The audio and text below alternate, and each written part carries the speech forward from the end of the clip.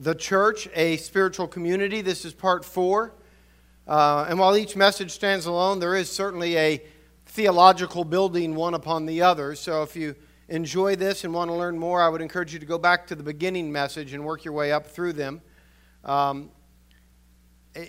This is a series, we normally work through books of the Bible. We're not going to be less biblical, I trust, during this series. We're going to engage each topic in a text that is about that. However, if you were to just kind of spin me around and figure out which way I go when you let go, this is the direction my heart beats in so many ways. And so this series has been, for me, an enjoyable time.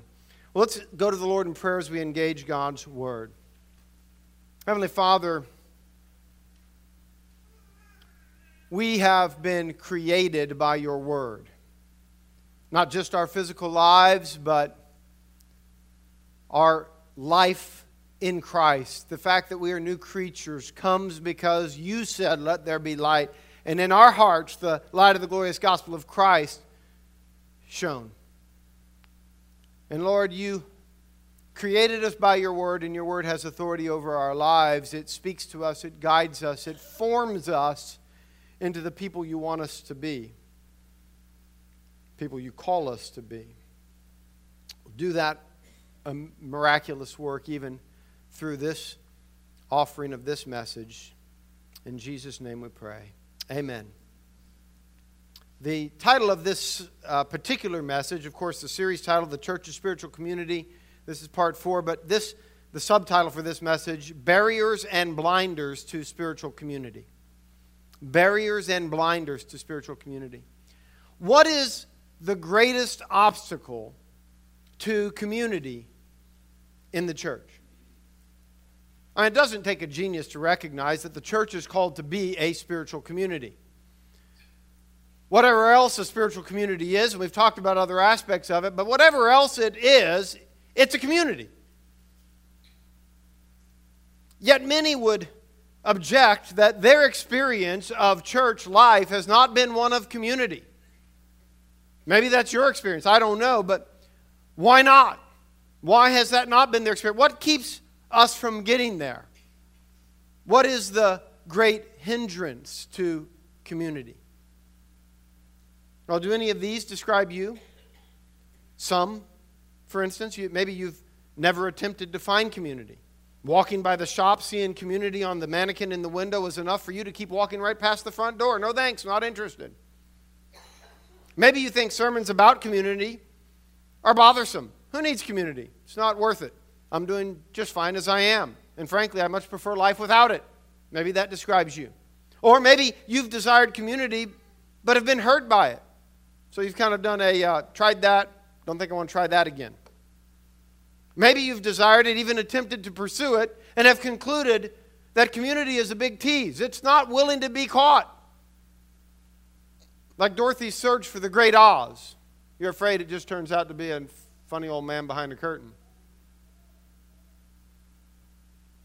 Some of you may have assumed that coming to Christ meant that you would automatically find yourself in a church filled with harmonious relationships, enjoying one another's company all the way to heaven.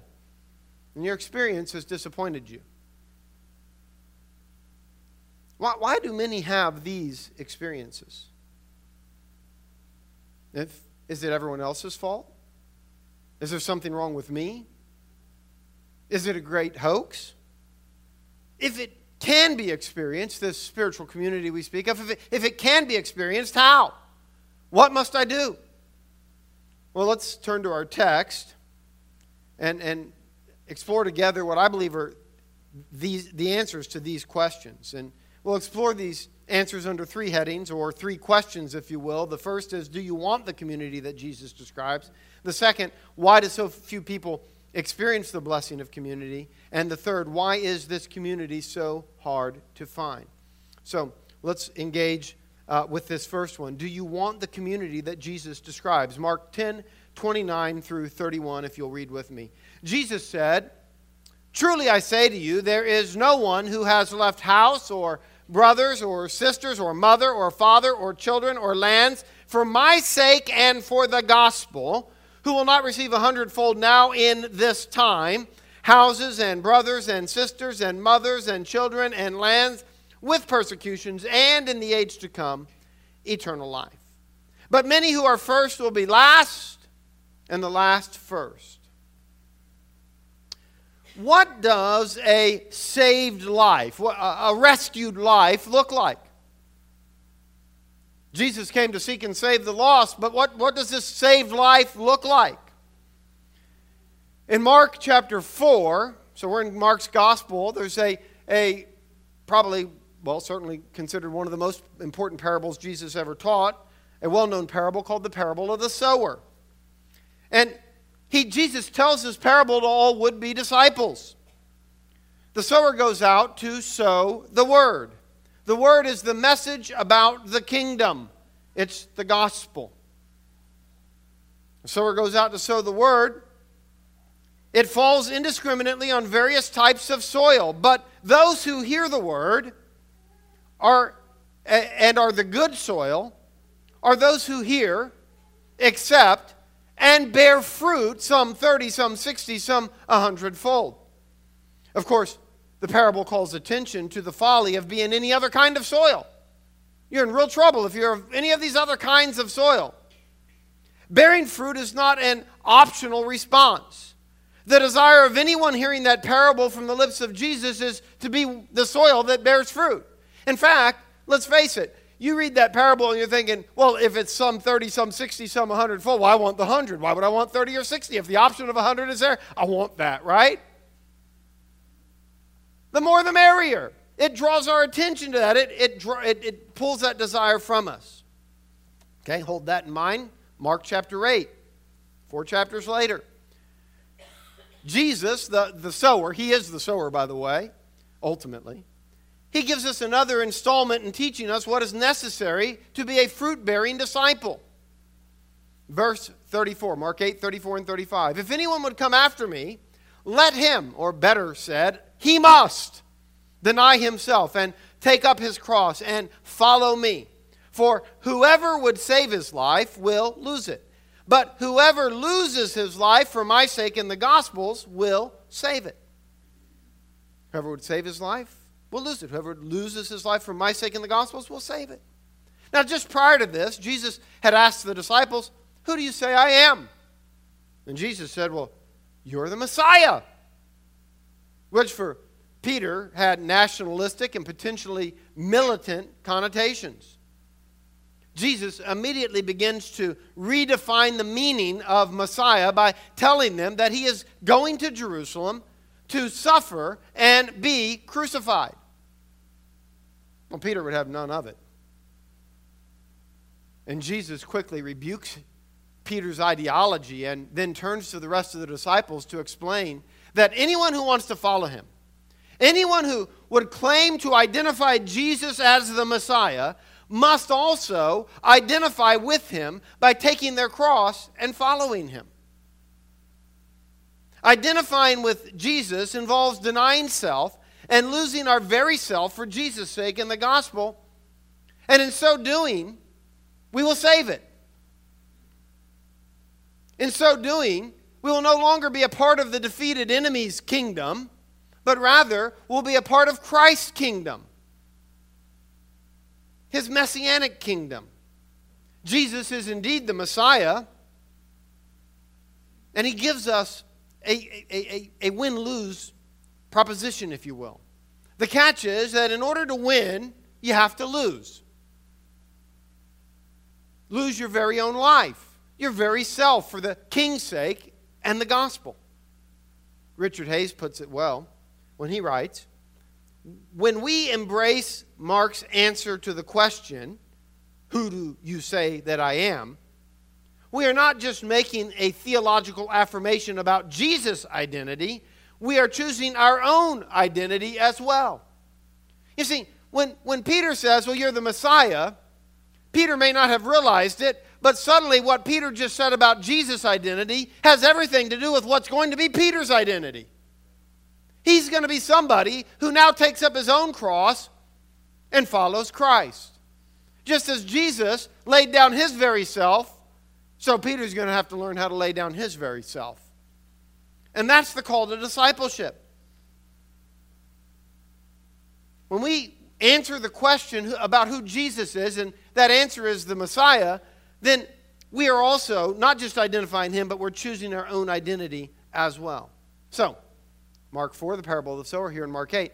Both the parable of the sower in Mark 4 and this text about losing our life in order to save it in Mark 8 have big connections in our present text in Mark chapter 10, verse 29 and 30 in particular. Big connections. First connection is the repetition of this idea of 100-fold, 100 times.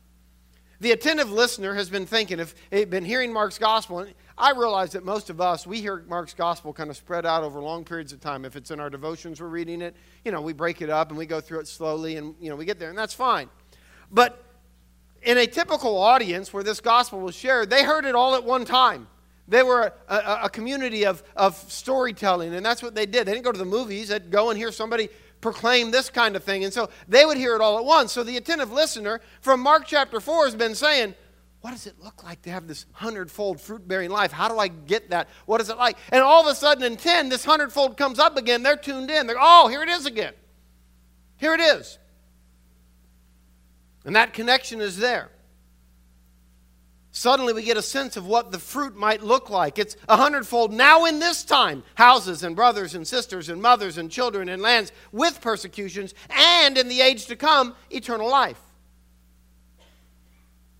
The second connection from Mark chapter 8, so that's the one from Mark 4 and Mark chapter 8, is the repetition here in Mark 10 of the phrase, for my sake and for the gospel. In chapter 8, verse 35, we're called to lose our life, our very selves, for my sake in the gospel, and then we will find it. Here in chapter 10, losing our very self morphs into leaving house, brothers, sisters, mother, father, children, or lands. And saving our life morphs into receiving 100-fold now in this time. Houses and brothers and sisters and mothers and children and lands with persecutions. And in the age to come, eternal life. In other words, the life we gain is not just someday. The life we gain is now in this present time and is experienced in the community called the church. It's worth noticing, I believe, it's worth noticing that the or of verse 29, the repeated or, is morphed or changed into a repeated and in verse 30. I think it's significant. Let me explain what I mean. Unless Jesus is describing the church as the reward of verse 30, this switch from or to and makes no sense at all. If it's what the modern church describes as sowing and reaping, then it should be or and then remain or. If you give up, for instance, pumpkin seeds or apple seeds, you will receive 100-fold pumpkins or apples. You would not say to somebody, if you give up pumpkin seeds or apple seeds, you'll receive 100-fold pumpkins and apples. That makes no sense. Unless you're telling them that if you give up pumpkin seeds or apple seeds or zucchini seeds or broccoli seeds, which I don't know if you can grow that from a seed, but if you give up all those things, you get pumpkins and apples and broccoli and squash and tomatoes. And why? Well, because you get the whole orchard. Once you sow and give up into the orchard, you get everything. Now, if you're saying that, then it makes sense to switch it from or to and. But if you're not saying that, if you're just talking about what a lot of people teach as sowing and reaping, well, if you give this, you're going to get more of that back, which makes it a very self-centered thing, by the way. If that's what you're saying, then there's no way you would change it from or to and.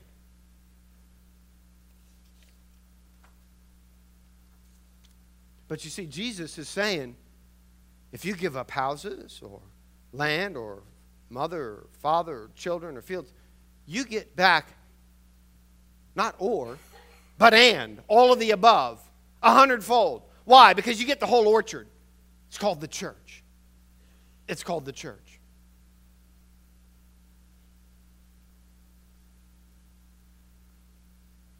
It's like saying, whatever kind of seeds you lose that I asked for, you receive 100 times as much from everything in the whole orchard.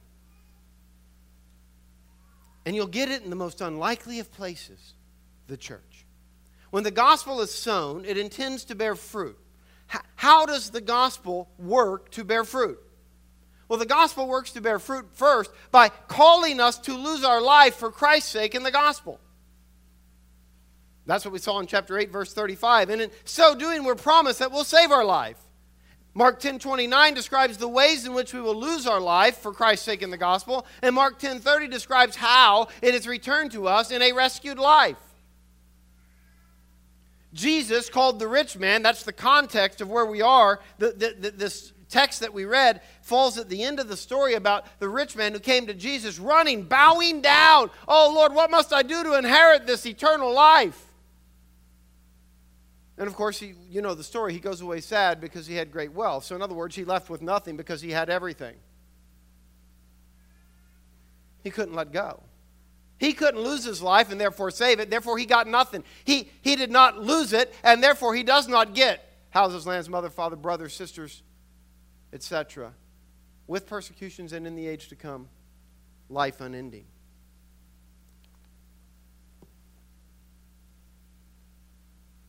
But that's what the rich man was called to. You see, we often get it wrong. He calls him to give up everything. He calls us to give up everything. And so what? So that we inherit the church. And in the age to come, life unending. We think of those as two very distinct things. And we kind of have it as an either or. Well, we give up some, but we get eternal life. We follow Jesus, we get eternal life. And this other stuff that we get is kind of optional. But that's not what Jesus is saying at all. Jesus is saying, you forsake and you find life in this present time. Where? In the church. And oh, by the way, in the age to come, you get the same thing and it's unending. It's not like you get something else and it's unending. No, you get that and it's unending. Notice in the book of Revelation, when we get there, we finally get to the end. What do we come to? You don't have a mansion in the countryside. You're in the city of God. We often envision ourselves as, we're going to have Jesus. I'm going to have my own mansion, live there all by myself. I'm going to have peace and quiet. I got news for you, baby. It's a city. People joined together. Reorients our thinking.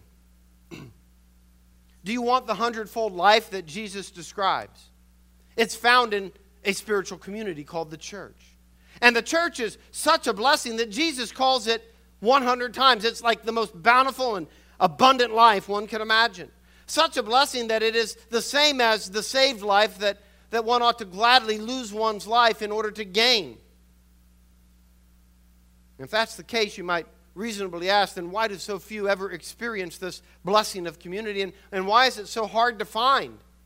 Well, let's address those one at a time. So the second question we're going to answer today, the first of those two, is why do so few ever experience this blessing of community?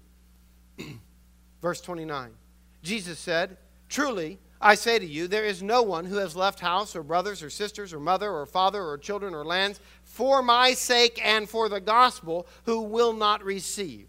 And just pause there. Receiving the blessing of the community of Christ has a prerequisite. We must leave or forsake homeland, mother, father, sister, brother, children, for Jesus' sake and the gospel before we can expect to receive the inheritance Christ has for us in the church. In fact, Jesus says there is no way that the person who has forsaken will not receive right now the blessing of community in Christ. The emphasis is on the right nowness of that aspect. Now, the present time. He's really emphasizing that you get it now. In other words, as one commentator puts it, an older commentary, he said, if the latter is not found the case, it is through the absence of the former. The 100-fold compensation is so certain that it's not having been received presupposes the not having forsaken.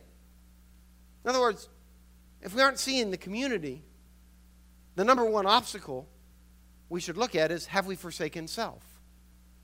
Because without forsaking self, there's no promise. that the reward is had. In other words, it's like Jesus is saying to Peter. Peter's all concerned about, well, what about us? We've given up everything, Lord. I mean, are we going to get this too? I mean, you're talking about it's so hard, Jesus. Are we going to get it? And it's like Jesus is saying, Peter, you've already begun to experience it. Don't you see it?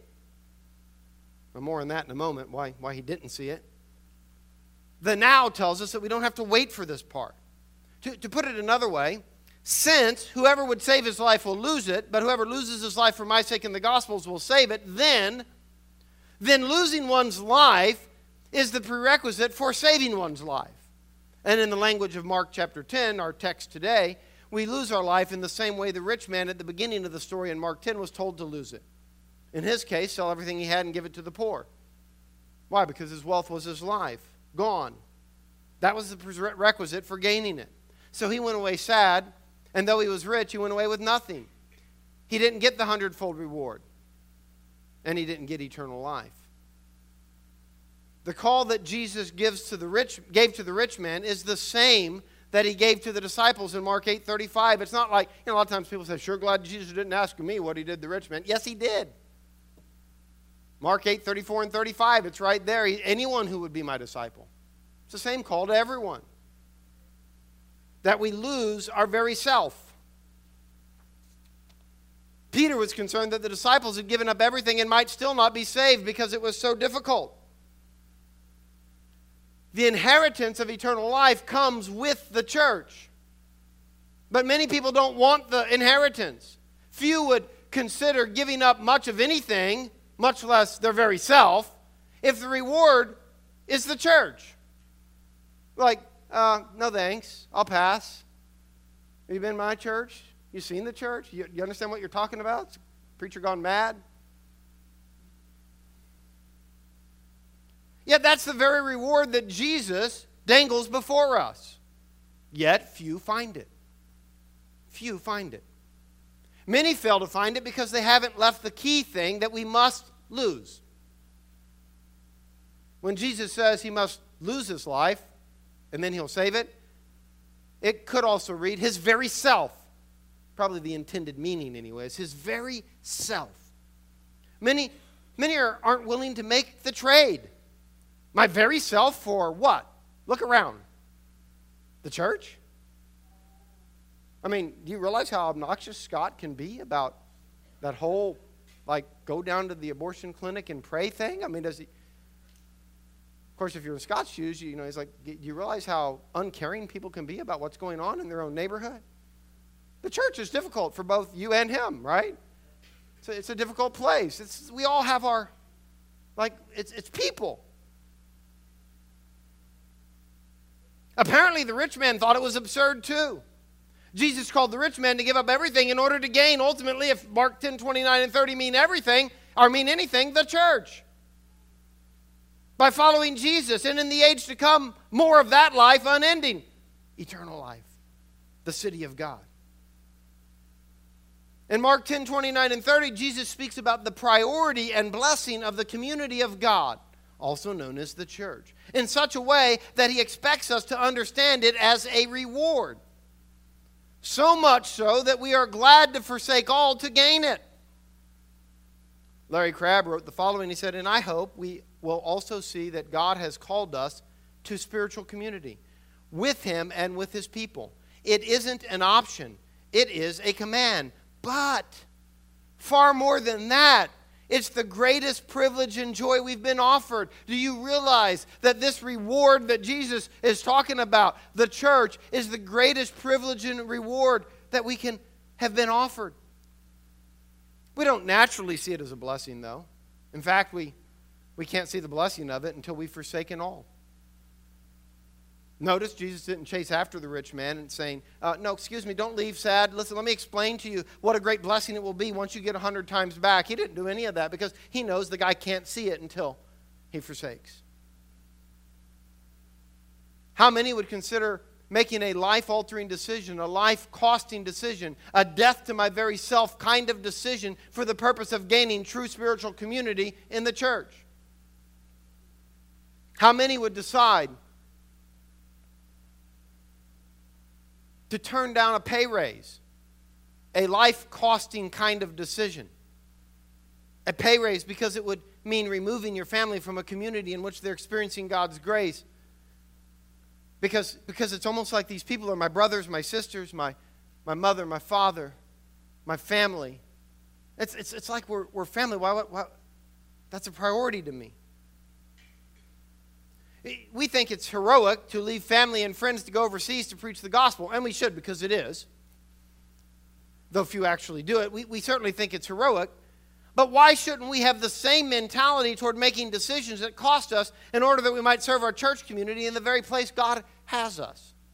I mean, it's like God is some sort of geographical discriminator. Like, I love those people on the other side of the sea, but I don't love these people right next door to you. I don't love them. You know, I love those people in the church in Madagascar or wherever it is. I don't necessarily love the person down the row from you because, well, they live in America.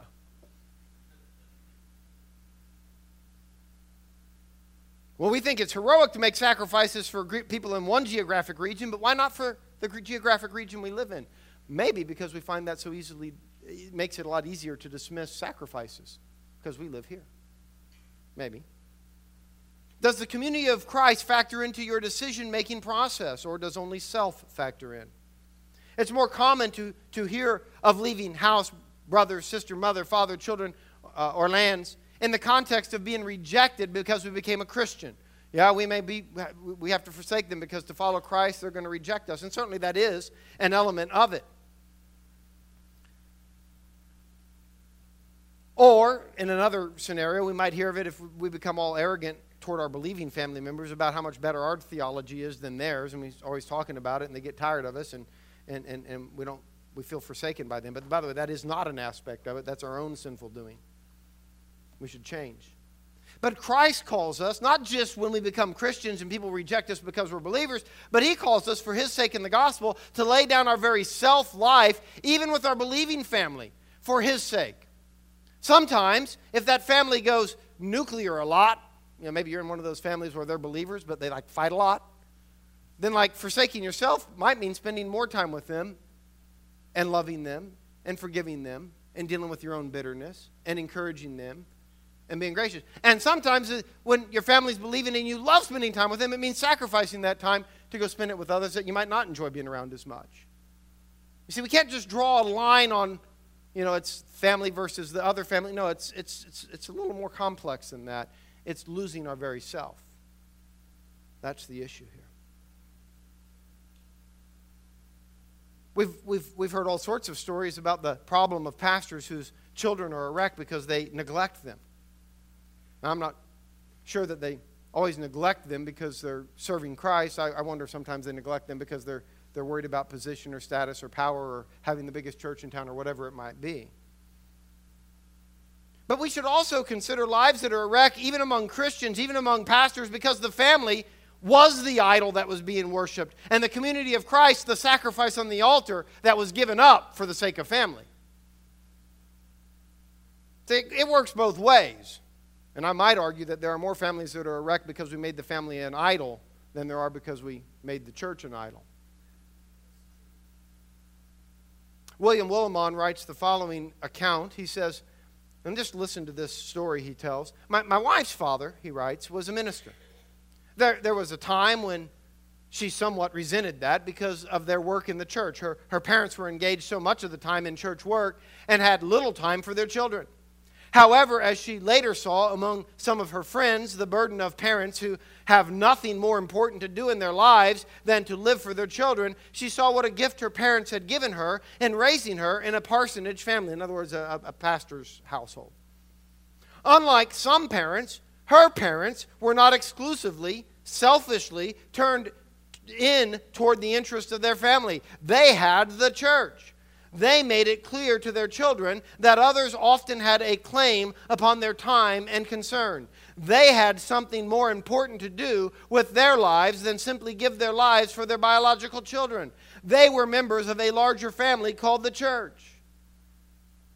As I read that, I can't help but think about the times we sat with our kids as they were growing and explained to them, listen, we love you, and we would love to have more time with you, and we'd love to have more evenings that we're home, but here's reality.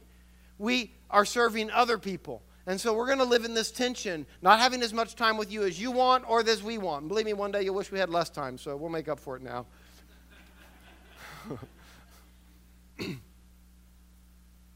And it should always be a bit of a tension because it should involve sacrifice on the one hand, but not pursuit of selfish power and gain and position and being everything that everybody else needs either on the other hand.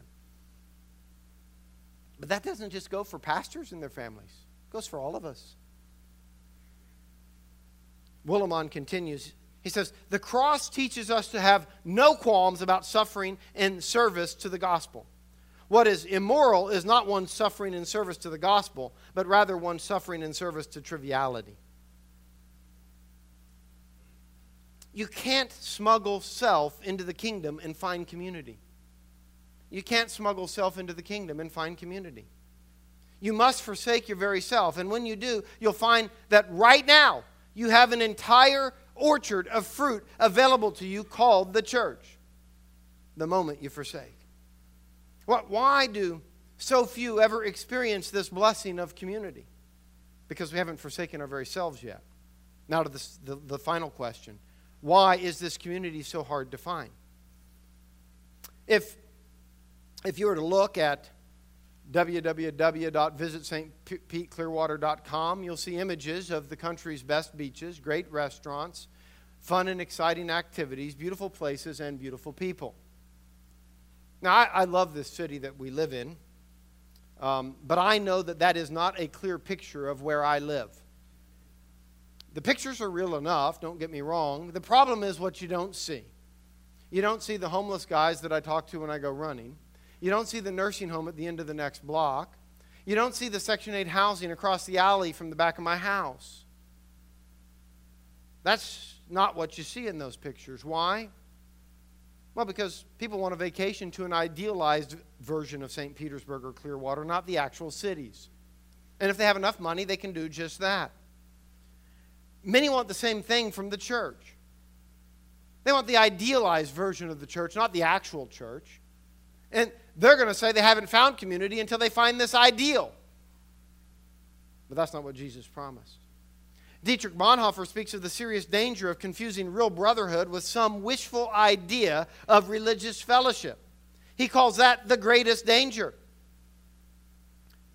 Many seek an idealized version of Christian community rather than the actual community God has given as a blessing.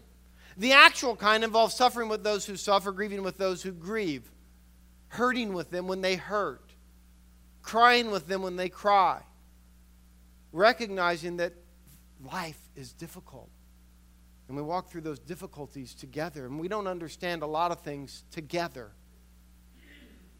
We don't have to fix them. We have to weep with them. The idealized community, the kind that I often find myself drawn to, involves people who are just like me. Or more accurately, are just like how I perceive myself to be. Because actually, if they were just like me, I wouldn't want to hang around them. Yeah, because they would be a lot like me, and that'd be like very aggravating and frustrating and difficult. But I have this version of myself that doesn't actually exist, and I want them to be like that. And that doesn't actually exist either. The idealized version of Christian community is more like a Christian vacation resort than a Christian community. Getting along with people of the same financial status, personal taste, skin color, or fellow Starbucks lovers is easy. Offering spiritual community to difficult people, hard to forgive relatives, people repeatedly responding poorly to you, that is not easy. Walking with people through their difficulties is not easy. Community is not congeniality. Congeniality is for country club relationships, or for the rest of us who don't have the ability to be in a country club, it's for grocery store relationships. Right? Hi, how are you doing? It's so great to see you. I don't like go in there and like tell about my real self at the checkout counter.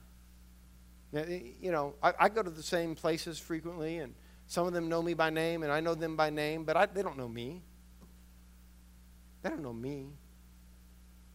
I'm congenial. That's great. Friendship is good. We need to have friends, and there's a place for that. But I'm talking about deep friendship. I'm talking about real friendship. And we have to lose ourselves before we can find this kind of community. Why is this community so hard to see? See, it's hard to find because it's hard to see. So why is it hard to see? Because it doesn't fit our expectations. It doesn't fit our expectations. Notice, it looks like bothersome little children. Look at chapter 10, where we're at. See, the context around these verses really informs the verses. In chapter 10 of Mark's Gospel, somehow my Bible went to Matthew chapter 10. That's not where I am. Mark chapter 10. Look at verse 13 through 16. People are bringing little children to Jesus. And the disciples rebuke them. Jesus is too busy for this. Jesus doesn't have time for this. And Jesus became indignant. He actually became angry. I would dare argue that he was angrier here than he was when he had the whip in the temple grounds. But he's hot. Now, he doesn't get hot often, right? But he's hot here. Why? Because they misunderstand what this community is about. They think it's a botherless community. Doesn't have time for bothersome, pesky little children. But notice in the community reward that Jesus describes in Mark 10, there we go with Matthew again, in Mark 10:30, that we receive 100 times as much children. Those pesky little children that they were rebuking and telling people to take them away. Those children. Now, I first took lands. Why do I get the children? I didn't barter for that. Too bad. That's what comes with the orchard. You get the whole deal. It's called the church. Right? It looks like James and John. Mark chapter 10, verse 35 and following, James and John come to Jesus. Teacher, give us whatever we ask of you. Well, what are you asking? Well, what we're asking, Jesus, is that one of us can sit at your right hand and the other at the left. Well, you power-hungry little brats, get the heck out of my kingdom. Is that what he said? No. No, he didn't say that. Now, of course, the other 10 got angry, it tells us. In verse 41, why did they get angry? Because they wanted those seats. Not because they were less power-hungry than James and John. No, they were just like them. That's the problem.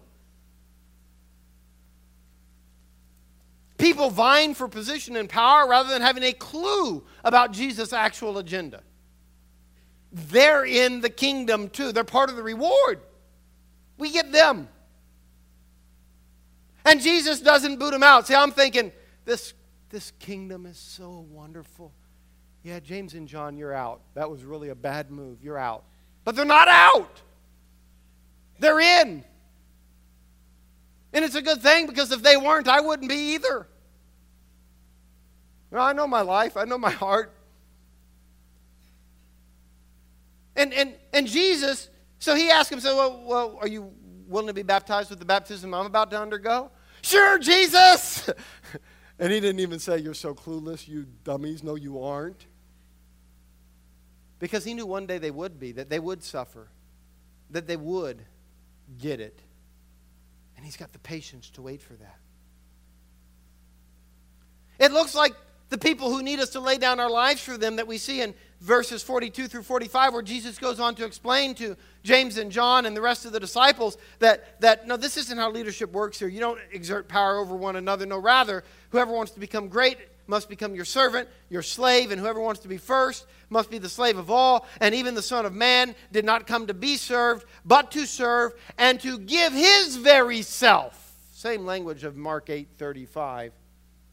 To give his life as a ransom for many. You see, we give our very selves because he gave his very self for us. And he models for us what it's all about. But that means that there are going to be people in this kingdom, brothers, sisters, mothers, children, who need us to lay down our lives for them. That's what it means. And in chapter 10, verse 31, we read it at the beginning. It's part of our text. That line about the last being first and the first last. It seems that it might mean that how we're positioned in the age to come has something to do with how we serve, how we give up our lives in this age among the little children, the sons of Zebedee, and even the Bartimaeus types in the church. Oh, that's right. It also looks like blind Bartimaeus that we have in verses 46 through 52, which is fascinating because he's the one guy who can't see in the story.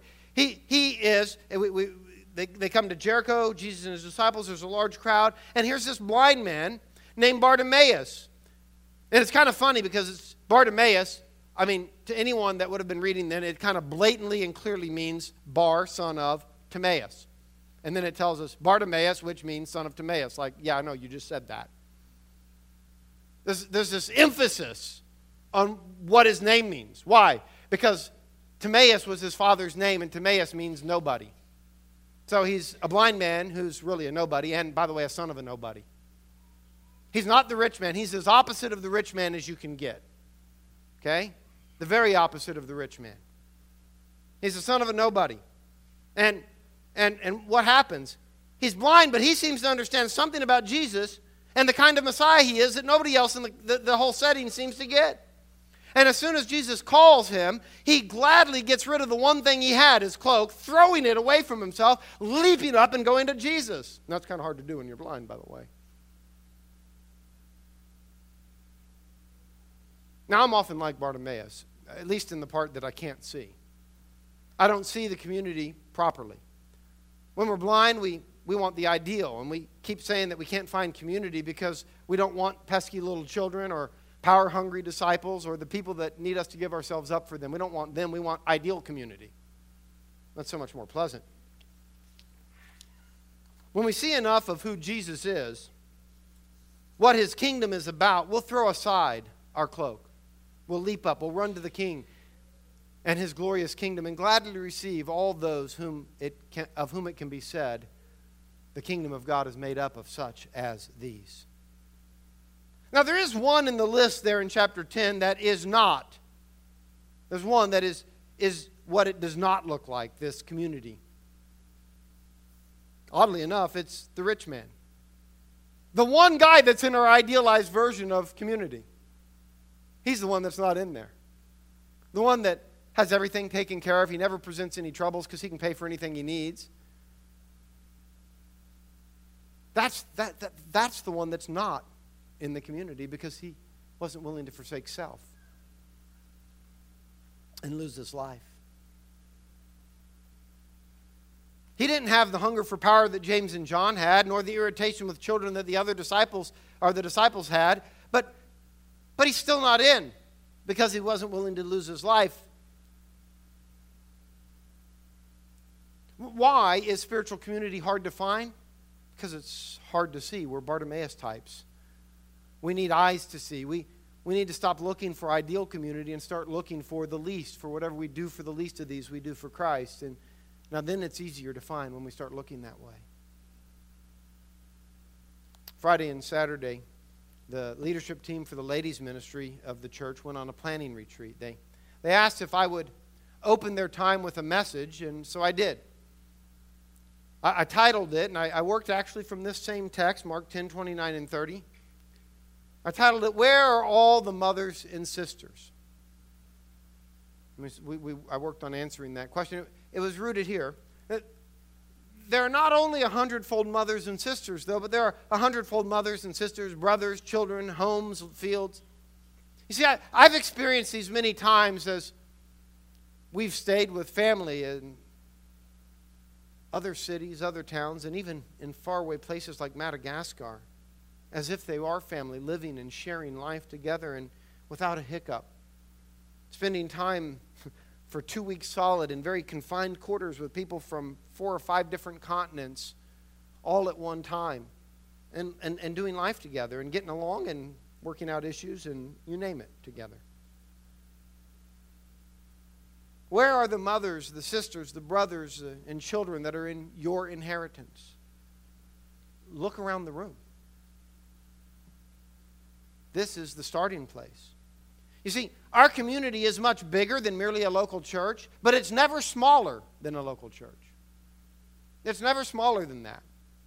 Because until we can see it in a local church, we haven't really seen it anywhere else. It's the pesky little children. It's the troublesome brothers who are vying for power. It's all of these things that seem to get under our skin. They're part of that community, and we have to see that in the least. The suffering, the hurting. What is the greatest obstacle to real community? Self. Do you want the community that Jesus describes? Do you want that? You must lose your very self in order to find the life that is truly life in Jesus. Amen? Let's pray. Heavenly Father,